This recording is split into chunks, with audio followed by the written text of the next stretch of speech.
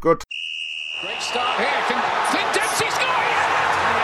It's ahead! Forrest is trying to find him. It's broken for Fabregas. Now it's Iniesta. This is it. It's in!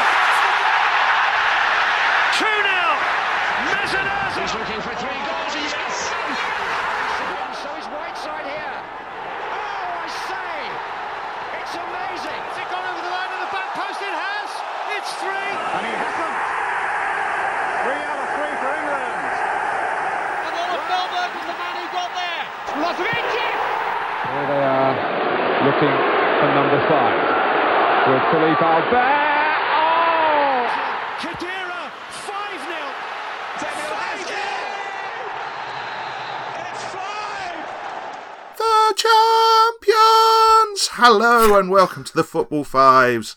My name's Dave Harpchick and we are talking Champions League now. We're at the business end of this season's competition. Joining me, I have 2 friends. Dan can't be with us this week because he's got far more important Swansea v Southampton based things to do. But to my virtual left is Ryan Keeney, who is no longer Opta's Ryan Keeney, or won't be by the time this podcast goes out. Yeah, I mean, that is, if there was ever a reason to, get rid of me from the podcast, that is certainly it. So I'm going to enjoy my final 4 or 5 appearances before you change to somebody else for season 4. Oh, well, 4 or 5? Excitingly low, Ryan. Excitingly. And we can tell people, because you have announced it on Twitter, you are now the BBC's Ryan Keeney, aren't you? I mean, I will be. There still is time for them to revoke their offer, I guess. Yeah. It's incredible that they offered you the gig hosting the One Show. I think you'll be fine. Thanks. Absolutely fine, mate. Yeah. Do you know anything about knitting? Because that seems to come up every time I watch it. There's a rhyme with knitting, isn't there? Something about around the tree, maybe? I don't know. Okay. Starting to veer into vaguely sexist territory for me. To my virtual right, Christopher Nee, how are you? Hello, I'm all right, thank you very much. Are you the BBC or Opta's Christopher Nee, or are you still just the internet's Christopher Nee? Well, out of those 3 options, I'm the internet's one. Of course you bloody are. They wouldn't have the option, the BBC no better. Champions League then. And we got a little bit of ground to cover. We will be sort of touching on this season's competition, but we're going to ask some broader questions about the Champions League as well. And the first one, I have a very definitive answer on, so I'll go last and give you 2 time to expand on it.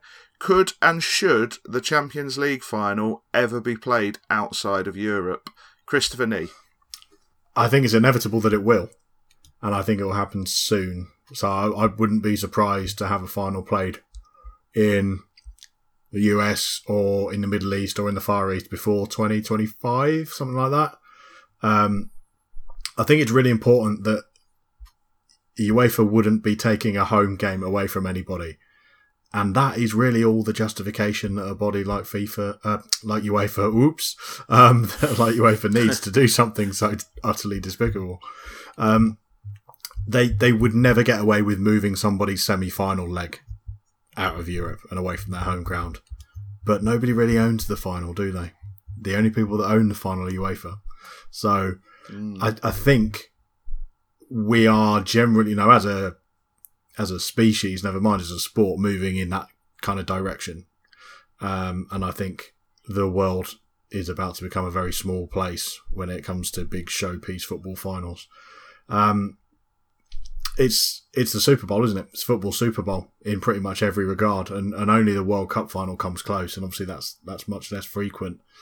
So I can't see UEFA resisting that opportunity forever, because really it's kind of sitting there, and who's going to really kick off about it? Because it's not taking anything away from anybody. It's just they won't name a European host one year, and that'll be that. As for should it, absolutely not. I think hosting it at neutral venues is a gravy train operation anyway. Fine with it. It works from a sporting perspective, but it makes UEFA all of the money at the same time. But at least it's accessible for supporters, even if it's sometimes pretty difficult. And those supporters of the 2 clubs are with no exception, the most important people in this. The Champions League is not. It's not a bastion of footballing integrity. And yet, the day that Liverpool supporters or Real Madrid supporters have to travel to Tokyo for a competitive final will be a sad one. But I think it's coming. And they won't get any tickets either. Yeah, I don't think it is. I don't think it ever could. I certainly don't think in my lifetime. I mean, by then we'll all, there'll be a world war, so football won't exist after I'm gone anyway. But yeah, I think there is a level that UEFA could go to with these things, and the things that they're looking at to make money and to exploit the finals, and I don't think this comes into it.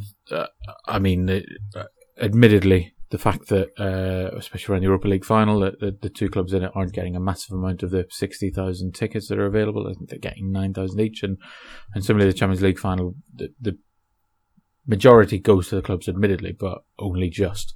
And there's the corporates and the corporate sponsors, everything. I think with this is what the Super Cup is for. I think you get it in early, a pre-season friendly. Get two teams wherever you want them to go, and even start looking to expand it like that thing, the International Champions Cup, that kind of a thing. Get the teams on tour, get the biggest clubs around Europe playing against each other in some friendlies, and do it that way. If that's how you're going to make money, make it part of the contract that the Europa League and Champions League winners have to pitch up in Tokyo or pitch up in the Middle East or in America and play this one-off game. I think UEFA are better than that. That there's too many things to keep them, especially the fans, especially their vote, especially this would be the sort of thing that the fans would kick off, obviously, for the travel and I mean, you've got what, like 3 weeks to sort out your travel if you qualify for the final. It would also be the kind of thing that the big clubs would leverage against UEFA. That the breakaway would move so much quicker if they dared to award a final 2 years in advance to a city or a location outside of Europe. They would very much use that as the trigger to go off and have their own little Super League, which would probably end UEFA as it is. So yeah, not going to happen. I sort of broadly sit with Chris here. I think that there is a chance that it could very well happen, actually. I think it would only happen in certain territories. I think Chris has named them. I think they would love a showpiece final in the Middle East at some point. I think they would love one possibly in like Chris says, Tokyo, that sort of region. And I think they'd like one in America. I think the idea of playing a Champions League final in front of an American audience is incredibly enticing to them. And football, the one event, as Chris called it, that football's various governing bodies sort of looks quite jealously towards is the Super Bowl. And I think the sort of desire to create something similar could well be overwhelming at some point. But in terms of no, absolutely not. Absolutely not. I think it's basically just a cash grab and a land grab. That's all it is. There's no other way you can dress it up. But yeah, the more I've thought about this question a little bit over the course of the day, and if you look at the way various professional leagues in various sports are going around the world, so I'm thinking of NFL games at Wembley this week. We've had announced is it 2 or 3 game baseball series is going to be held in London. 2, I think. 2. And there's things are happening like this around the world, and I think it's not that I disagree with what you're saying, Ryan. I think you are right. There would be a lot of resistance to it, but the thing about football's resistance to anything is the more pictures of the Queen's head you tend to throw at people, the less inclined they are to actually resist when push comes to shove. Morally, it would be horrible. The thought of, I don't know, Liverpool fans or Man United fans or Chelsea fans setting off to a Champions League final in Florida is just repugnant to me, but I can see it happening. I don't think the timescale is particularly short. I think it'll be another 5 to 10 years, but as we'll get on to, I think the Champions League is coming to a point where it needs a bit of a bump again, and it wouldn't surprise me if something like this was the way to do that. But yeah, anyway, question 1 covered. Question 2, I think, is a little bit more in depth, so we'll move straight on. Are the Champions League group stages exciting or just processional at this point? Thoughts and feelings about this, but I'm going to let you go first, Ryan. I think this season has been a good one for the Champions League. In kind of first and foremost, that isn't necessarily to say that the group stages aren't particularly processional, but I think we're getting to a point where teams are starting to have a go and starting to realise they can kind of upset the apple cart. I like the Champions route. I like the winners of the top 7 leagues in UEFA by coefficients, plus the previous winners go into pot 1, and then you have a bit of a spread, and that has seen some of the teams in pot 3 obviously qualify for the knockout stages, and a few of the pot 1 teams get some bloody noses and get eliminated from the competition, never mind fall into the Europa League. So like this season, Liverpool and Roma were both in pot 3, and at the lower end of pot 3, like there were only 2 teams below both of them, or they could have been in pot 4. Spurs, Besiktas and Basel were the other pot 3 teams to make the last 16. Borussia Dortmund, Atletico Madrid and Spartak Moscow were teams in pot 1 and 2 that reached the Europa League. And so there is an element of it that is processional, and I think you get that when there are such big super clubs that Bayern Munich, Real Madrid, Barcelona, Paris Saint-Germain, unless they draw each other, and even if they draw each other, they're getting through to the last 16. And then there's the clubs every side of that are still sorting themselves out and fixing themselves. Juve are kind of close because they tend to dominate the Italian league. That there are clubs that you just would expect them to have a relatively seamless path through to the last 16, and I think that's part of it, that they are overwhelming favourites. But Roma knocking Atletico Madrid out and Chelsea knocking Atletico Madrid out was good and was quite exciting, even if necessarily the games didn't serve up the best of football. Napoli struggling against Shakhtar and Man City in their group was relatively exciting. Some of the games are rubbish and you can switch them over, but the way that they're now presented, I think there are elements of excitement in there. Chris? I think there are a couple of things at play. The predictability of a good percentage of the 16 teams in the last 16 is a result of the outcome of the group stage. But I think the group stage itself is, I think processional is too forceful. But I don't know that it's exciting as a whole. Just by the nature of the group stage, you can find that the first 4 match days are more exciting than the last 2, because obviously there are a few too many dead rubbers. There's no easy way to solve that. That's just the way a group stage works, and we're not moving away from a group stage at any point soon. I had a quick look just back through some of the group stage outcomes this year. And there were little bits and bobs of surprises, but arguably nothing massive. I think Benfica not getting a point is sort of surprising. Roma winning their group and Atletico Madrid having to go into the Europa League was a bit of a surprise. Barcelona, Juventus, Liverpool, Sevilla through was entirely predictable. Ryan touched on the Man City group where Shakhtar qualified in second place, which I think was a bit of a surprise, particularly given Napoli's form at the time. And the other one was, I mean, Spurs and Real Madrid ahead of Dortmund, a shock? I'm not sure it is really. So it's a bit of a mixed bag, really. There are little surprises here and there, and a lot of really decent games in that little lot as well. It wasn't an especially dull group stage by comparison with itself over previous years.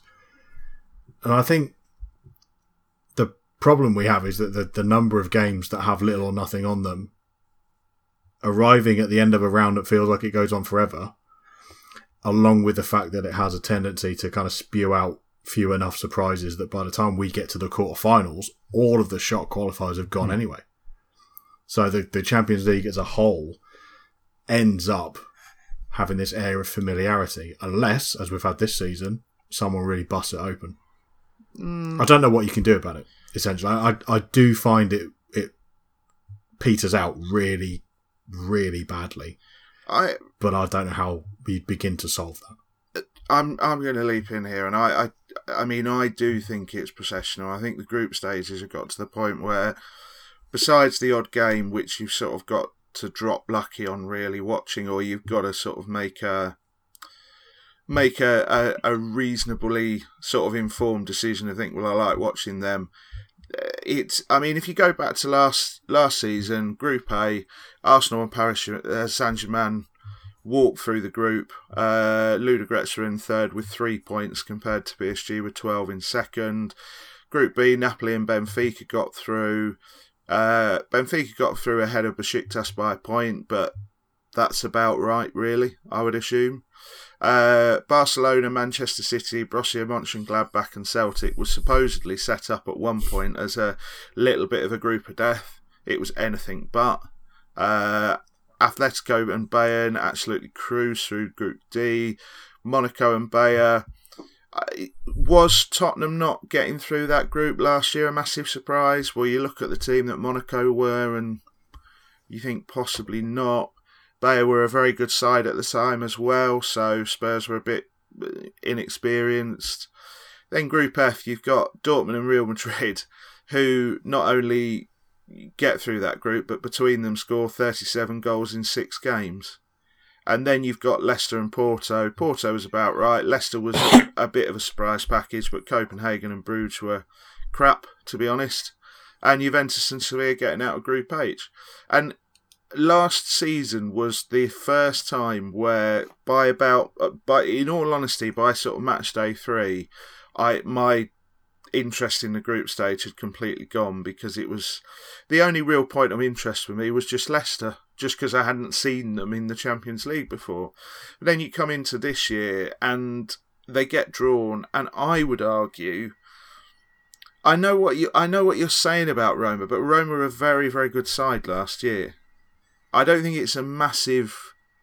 I don't think they've come from nowhere, if you know what I mean. I don't think it's like this big bolt from the blue.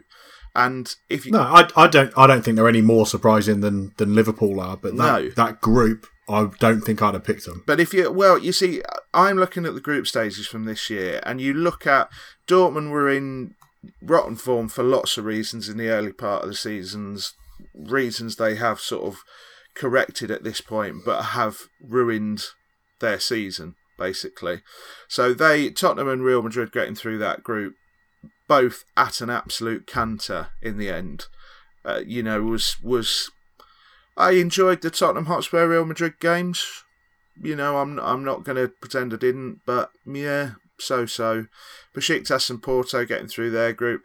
RB not qualifying. I would say RB are probably the equal of Porto. Chris, would you say? Yeah, I would say so. So you could argue that. Slight surprise there, but I would have said either or, really. And then City and Shakhtar, Napoli not getting through was a bit of a shock, but at the same point, Napoli were quite honest about their priorities at the time, weren't they, going into some of those games? Yeah, that's so. Liverpool and Sevilla walking through their group, Barcelona and Juventus cruising through. Atletico again, I would, I wouldn't argue against somebody saying that's a bit of a surprise on paper, them not getting through, but they were at a very bad point of their season, and again, I don't think there's much between Atletico at their best, Roma at their best, and Chelsea at their best. I really don't, so, and then of course PSG and Bayern and Man United and Basel absolutely cruising through, and it just feels at this point to me, I don't think it's bloated, I don't think it's a problem of length necessarily, but I do think that the competition is just getting split so far and wide, and part of the problem is that the sort of perennial underdogs that we see coming in there, like, a Ludogorets or a Karabag or these names that keep popping up, Apoel, etc., they're getting into the Champions League, and the money they're getting from getting 0 points in a group stage is keeping them so far ahead of everybody in their domestic league that there's no further competition there. So it's a I wouldn't want it. I'm not sort of AMF. I'm not sitting here saying I would like it to go back to an old school, everybody in a hat tournament or anything like that. I can completely understand why we do it this way, but I think, Ryan, could they adjust the seeding, do you think, to make it, say you have 8 groups, so you have 8 top seeds, so each top seed goes into one group, and then from there it's completely open. What about that? Fine. Just to spice it up a bit. I think through the group stages there is one on every day there will be one kind of game where you go, that could be tasty. And with the way that the TV package is set up in the UK, if the game isn't particularly interesting, you can press a button and either watch the other game that is exciting or sit on a channel that will serve you all the goals as they go in. So from a viewing spectacle, it's not too bad. If you're not particularly interested in a game, you can have on the goals in the background. I do get your point. I think it relatively is processional, but then I think there is an element that you kind of want the better teams to get to the quarterfinals and the semi-finals so they can face off. Yes, you want like Roma and Liverpool and those likes to get there because they are a good size. I don't think I'd be averse to messing around with that draw selection in the seeds. I like the change they made about giving the champions that pot 1, and that does throw up some funny things and gave us the Borussia Dortmund, Spurs, Juve group that Real Madrid, somebody. Now I'm confusing myself. Gave us a relatively interesting group this year. Was supposed to give us, as you said, that City, Gladbach, Celtic, and one other, Bayern maybe, last season, but which didn't happen. And as we all know, football isn't played on paper, so we can mess around with things and everything. But if some of the games aren't particularly interesting, if you've got one side that prioritises league campaign over Champions League and vice versa, Leicester last season were awful in the Premier League around the time of their group stage, but because they really went for it in the Champions League and really wanted to prove themselves, that it's two elements that some teams will just have a crack at it. How about removing geography from the seedings? You see, I wouldn't be against that either, Chris. I wouldn't want both changes. So, I wouldn't necessarily want it completely jumbled up, but I think one or the other could just spice it up a bit. Could just the idea of getting, even if we got 2 really interesting knife edge groups, is really appealing to me. Similarly, a couple of groups where it's at least one of the sort of lesser footballing nations has got a good chance of progressing. Because at the moment, it just feels like Ludogorets are just purely making up the numbers. They're just there to be cannon fodder for, a Real Madrid to stick 6 by. Yeah. And it's that in your Premier football tournament, in your tournament that you're selling as the greatest competition in the world, that doesn't seem right to me. But I think we'll move on because we're starting to cross into sort of question 3 anyway. Sorry. Which is I just wanted to add, I quite like Chris's idea of removing the geography, especially now. Like there should be all right. You can have 2 Spanish sides, 2 German sides in a group or something, but there's no half the group stages. Spain, Germany, England, and Italy with that change. So yeah, they're all guaranteed to get in the group stages. Let's add a little bit a new element to it. That's all I'm asking. Like I say, I'm not saying let's go back to some completely unseeded, all the names in a hat draw. But I just think it needs an element changing just to put a bit of excitement back. But question 3: will the progress of Roma and Liverpool freshen up the Champions League latter stages, or is it a one-off season before we go back to the same old fixtures next year? And I think I'll go to Chris first on this one. Well, I think over the years the Champions League's got into a position where we were seeing the same latter stage fixtures coming round again and again and again, and there's the old jokes about Arsenal going out in exactly the same fashion every season are well founded, because as much as the early stages of the Champions League is kind of a bit of a weird little tension between trying to be the continent's elite football competition and also being an episode of going for gold. The best teams tend to make it as far as at least the quarterfinals. You're starting to look at very few weak or surprising teams. So as well as Roma did and Liverpool are doing, as many extraordinary highlights as they've created this season, they are just 2 teams doing their thing at the moment. And I don't think their achievements necessarily open the competition up in any meaningful way beyond this season. If anything, what's removed the predictable old fixtures are things like the absence of Arsenal, because that was almost the beacon for same old fixtures every year.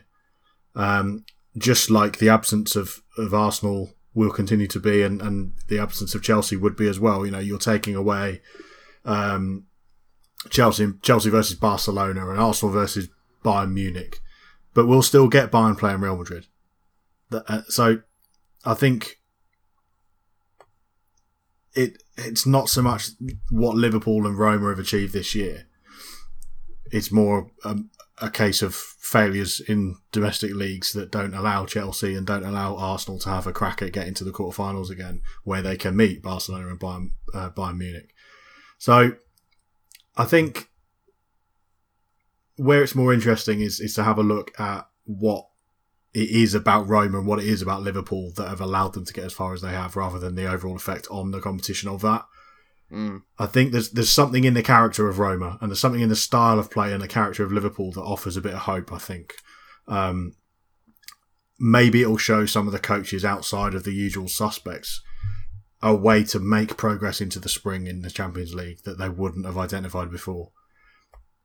We know that even the giants of the Champions League can be vulnerable now, whether they're 3 goals up or 3 goals down or anywhere in between. And I think that's made the end of this season's competition undeniably exciting in a way that the group stage certainly wasn't.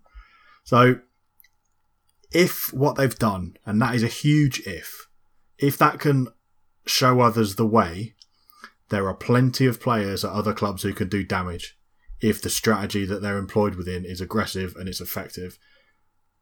I think that's exciting. My feeling is that what will actually happen is that from December onwards we'll be seeing a lot of familiar pairs of balls. Yeah, I'll leap in here. I don't disagree with you, Chris, but and I hate to sound like Jonathan Wilson on this, but I do think defending is largely crap across Europe at the moment. There is not an outstanding side defensively. There really isn't. And like my own dear Brighton have got through this Premier League and stayed up with 40 points. We beat Man United on Friday night. Don't know if you saw that. But they've managed to sort of create their platform through the Premier League by just trying to be a bit solid and trying to defend well. We've achieved that. In the Champions League, I've seen so little of that it's become quite these sort of mega games with 3, 4, 5 goals going in, I've almost come around the other way. I've started to feel a bit blasé about them. And I don't necessarily think the games are sort of massively high quality. It's like that Liverpool, the first leg of the Liverpool-Roma semi. Roma were absolutely atrocious, There's no, don't get me wrong, Liverpool were brilliant going forward, but Roma were terrible. Absolutely terrible. And it just... It's like the Barcelona-Roma game where Barcelona came back. Barcelona they played so weird and retreated in the wrong way and defensively set themselves up all wrong that I just sit there thinking, well, Liverpool did it against Roma as well. Yeah, I don't know. So I look at sort of going forward, and I just think, well, it depends how football goes, because if this is I've talked before about football being sort of quite cyclical. If this is what we're going to have for the next sort of 5 to 10 years, where it is teams are basically getting to the point where it is essentially all-out attack because they know defenders are crap, then, we're going to have loads and loads of goals, and, a lot of people are going to be extremely excited about that, but I'm not sure the quality is, going to be great. And it does feel like this season has been a bit of a revelation, even for somebody like Mourinho. I would not be surprised to see Mourinho change his tactics next year and go for a lot more teams, because they're all just crap at the back. Yeah, I've always... Really are. For a while now, I've had the sneaking suspicion that Jose Mourinho was watching Man City against Crystal Palace this season and had a moment, because I think he will have looked at that game with a good deal of regret, given that the title was basically won by that point. Yeah, and I think he's looking. I think he's not happy with his squad at the moment. He's making his usual power plays, etc. But I actually think when we get into the meat and bones of next season, I think he will go for it. And I think even if you look at a team like Simeone's Atletico have got back to sort of doing what they do best, which is, again, being very, very attacking and being very, very aggressive, hyper aggressive, super duper aggressive. But I do think that it's more a reflection of the lack of defensive quality than anything that's sort of fundamental in the Champions League or is going to be long lasting in the Champions League. But I'm interested to hear what a man from the BBC thinks. Ryan? My opinions are very much my own and do not reflect those of my future employers. Because you don't know their opinion. Because they haven't told me what my opinion should be. I think that the thing with this is that football is cyclical, as we've talked about, and there will be a few coaches out there and a few teams out there watching the way that Liverpool and Roma have got through the knockout stages and got through against some pretty decent teams, particularly Roma. And they were bad in patches, and for a few of these they've played a few of the games they were awful, but somehow kind of played well in 30 minutes, especially in that first leg against Liverpool. Got themselves back into it and made it interesting. There will be coaches that will look at that and think, right, I can do that. That's the way to go at this. I don't have the players to shut up shop for 180 minutes or 210 minutes, whatever I will need to do to keep these teams out. We'll do it the other way. And that will happen, and some coaches will get kind of bought into it, and we'll see some more goals. But there will be a Jose Mourinho type at the other end who will go, no, I'm just going to frustrate these teams. I'm going to put together a super defensive side. I'm going to drill them.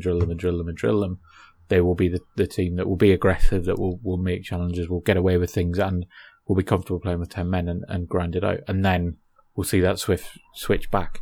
I think Jose Mourinho is a good example when he is in the Premier League and when he's not in the Premier League. And that gap where he was away from Chelsea and off at Inter and Real Madrid, the number of goals scored between the kind of top 4, top 5 teams increased, and there was more goals per game in the matches between them.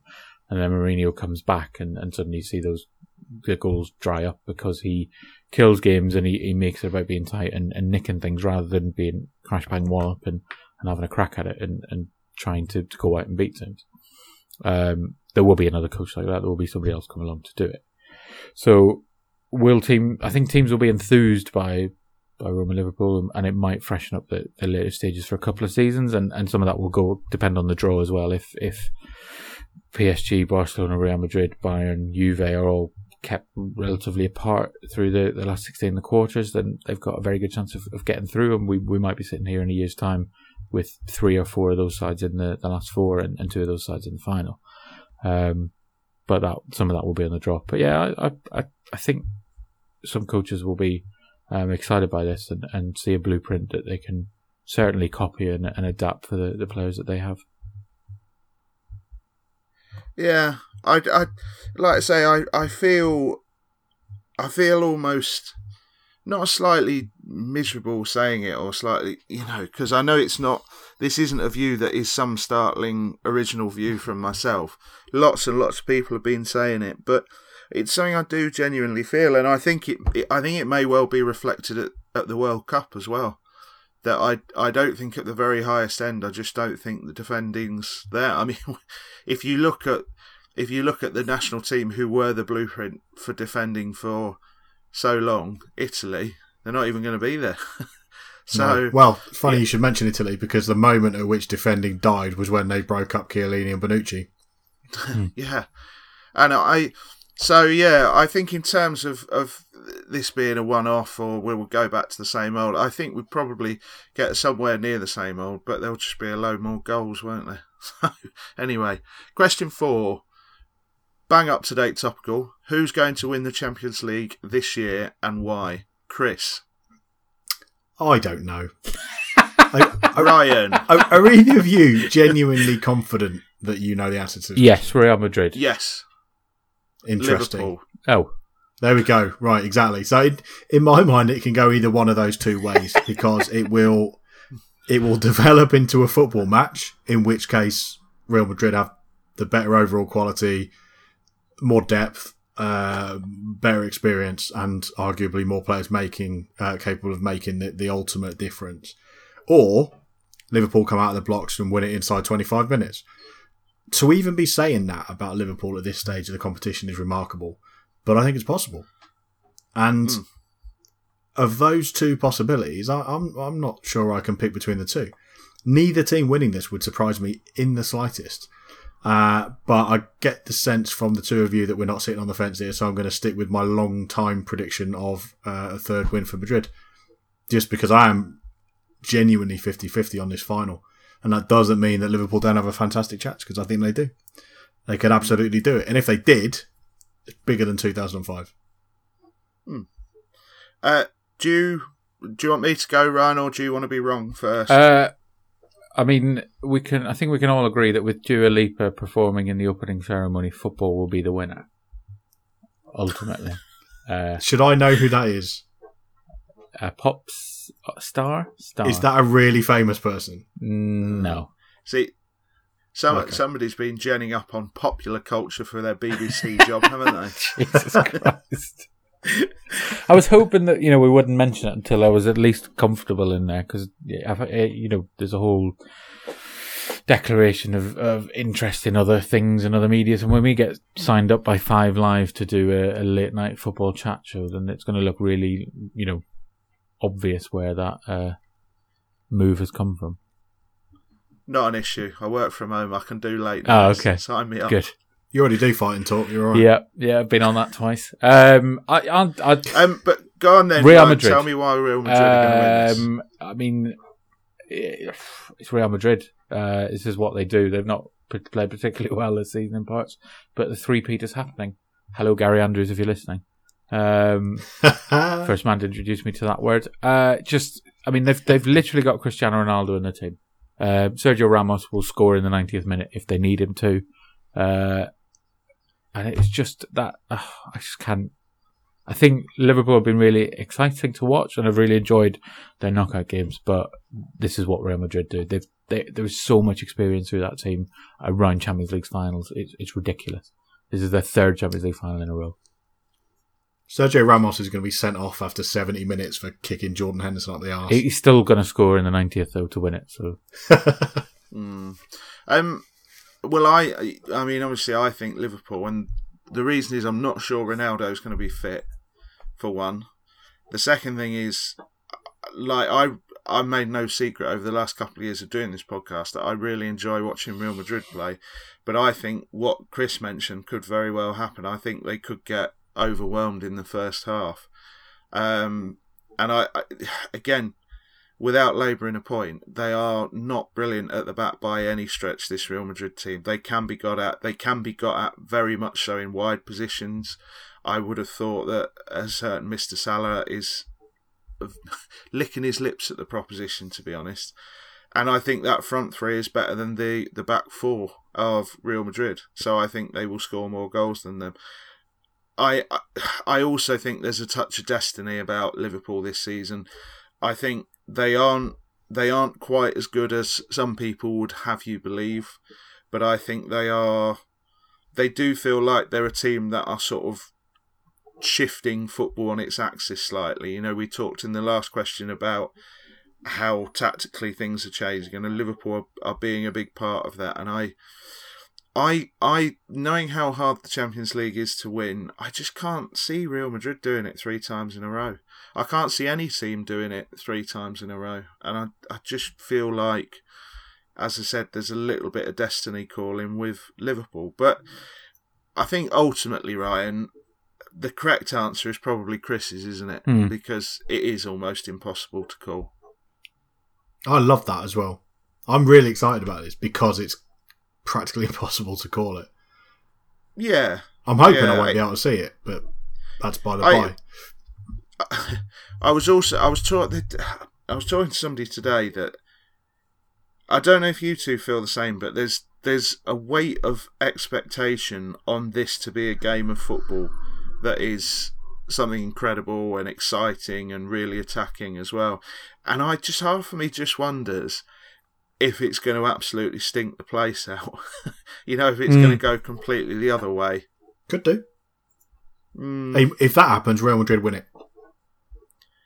Yeah, probably, but yeah. So are we excited for the game anyway? I know you are, Chris. As another weird prediction, I quite fancy that the referee is going to also referee the World Cup final. Milorad Mazic, the Serbian, is a good ref. Well, confirmed. We can confirm that he's literally doing a Champions League. Yeah, right? But yeah, so I genuinely, I think he will also get the World Cup final this year. Question 5, and it's sort of a bit of a Football Fives tradition when we do these topic-based pods to end with a completely subjective question about what is your favourite ever Champions League or European Cup final. And I'm going to go first on this one, and mine was 2011, Barcelona 3, Manchester United 1.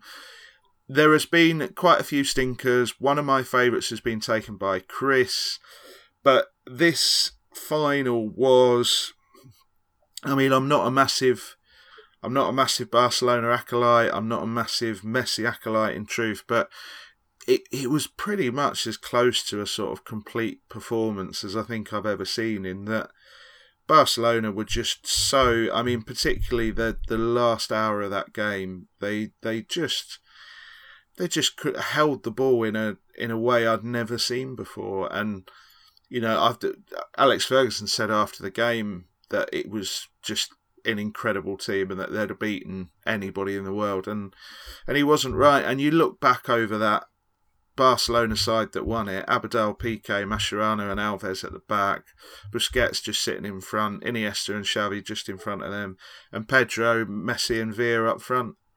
Not bad, is it, really? It's not bad. And the funny thing is, I know Messi scores a great goal in that game, but he sort of, it felt like everybody played their part. It wasn't a one-man Messi show. It just felt like a complete team performance, and they'd have beaten anybody in the world, like Fergie said on the day. Ryan? If long-term listeners of the show will know we did this question June last year, but that was favourite Champions League game, which didn't define this final, because obviously we're not, using the same questions twice or anything. I've been lucky enough to watch. You definitely check. Yeah, we do. I have been lucky enough to watch Manchester United win the Champions League twice, and I hated both games as they were not fun. I hated that final also, and the 2009 one.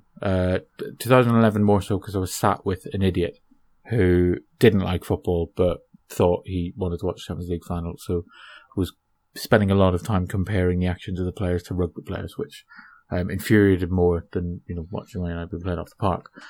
So my favourite is probably 2002, the Zidane goal. That was kind of when you just kind of sat back and knew you were watching a really incredible team. Not necessarily great. Never would describe that Real Madrid team as great, but a collection of incredible players. Also nice to see a goalkeeper substitution during a final, with Casillas coming off the bench. But yeah, just that was a Zidane volley. Raúl, Morientes, Figo, Makelele, Roberto Carlos, Salgado, Steve McManaman on the bench, who I would think is probably underrated in that Real Madrid team. I think we've discussed this before, that Steve McManaman was a very good player and probably doesn't get the credit he deserved because he played outside of England. But yeah, the fans loved him because he popped up in all sorts of positions, doing all sorts of jobs for them. He's very, very well thought of over there. Yeah, very good player. But he earned that move as well. He was sensational just before he went. Yeah, that Zidane goal. Do you know what gets me every time I see it? If you watch it again, the way he's jogging on to the ball and the way it's dropping, if he really wanted to, there's no reason for him to take it as high as he does, when you watch it again.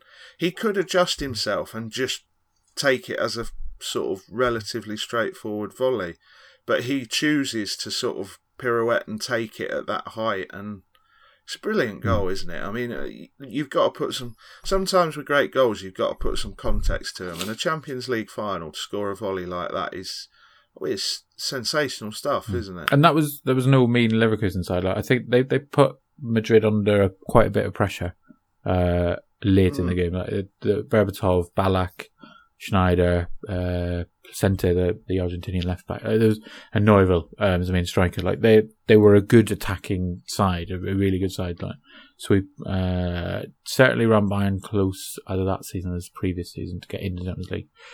Yeah, good final. Chris? Well, I have to mention Aston Villa's 1982 European Cup win because... Of course you bloody do. Well, okay. Favourite ever Champions League or European Cup final? I think it'll be the one that my team won. But picking it would be a cop-out. I wasn't alive, so I'm going for 1994. Final in which AC Milan beat Barcelona 4-0, simply on the basis that it ticks too many boxes to ignore. I was 9 years old. I was obsessed with Italian football. It was Capello versus Cruyff. And arguably both of these teams were in or on the fringe of a truly classic era as well. So we went into it expecting this kind of clash of the Titans. And I think that's kind of highlighted by the team lineups, which were just obscene. Just on the losing side, Barcelona had Zubizarreta, Ferrer, Guardiola, Koeman, Nadal, Stoichkov and Romario. And they got battered. I think the Milan performance is as good a final performance as there's ever been. They had a clean sheet, which counts for something, but isn't a surprise. That's Rossi, Calli, Maldini, Panucci and Tassotti. 2 goals for Massaro, a goal each for Desai and Savicevic, and a wonderful performance from Zvonimir Boban, who, along with Maldini, is one of my favourite players to ever played the game. And that is basically the real reason why I've picked this final, because Boban.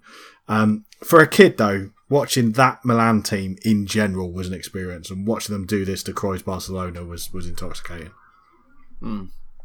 I think one of the things we've lost with Twitter and the availability of watching football we have now is that it's quite hard to explain how otherworldly it was to watch a team like that put in a performance like that. And it's a shame. It's a shame because I remember watching that game and being absolutely staggered. And I don't even think I saw the full 90 minutes. I think it was just highlights possibly on Sports Night, something like that. And it just, like you say, Chris, it was the names, wasn't it? Just unbelievable names. Both lineups, and then the two coaches as well.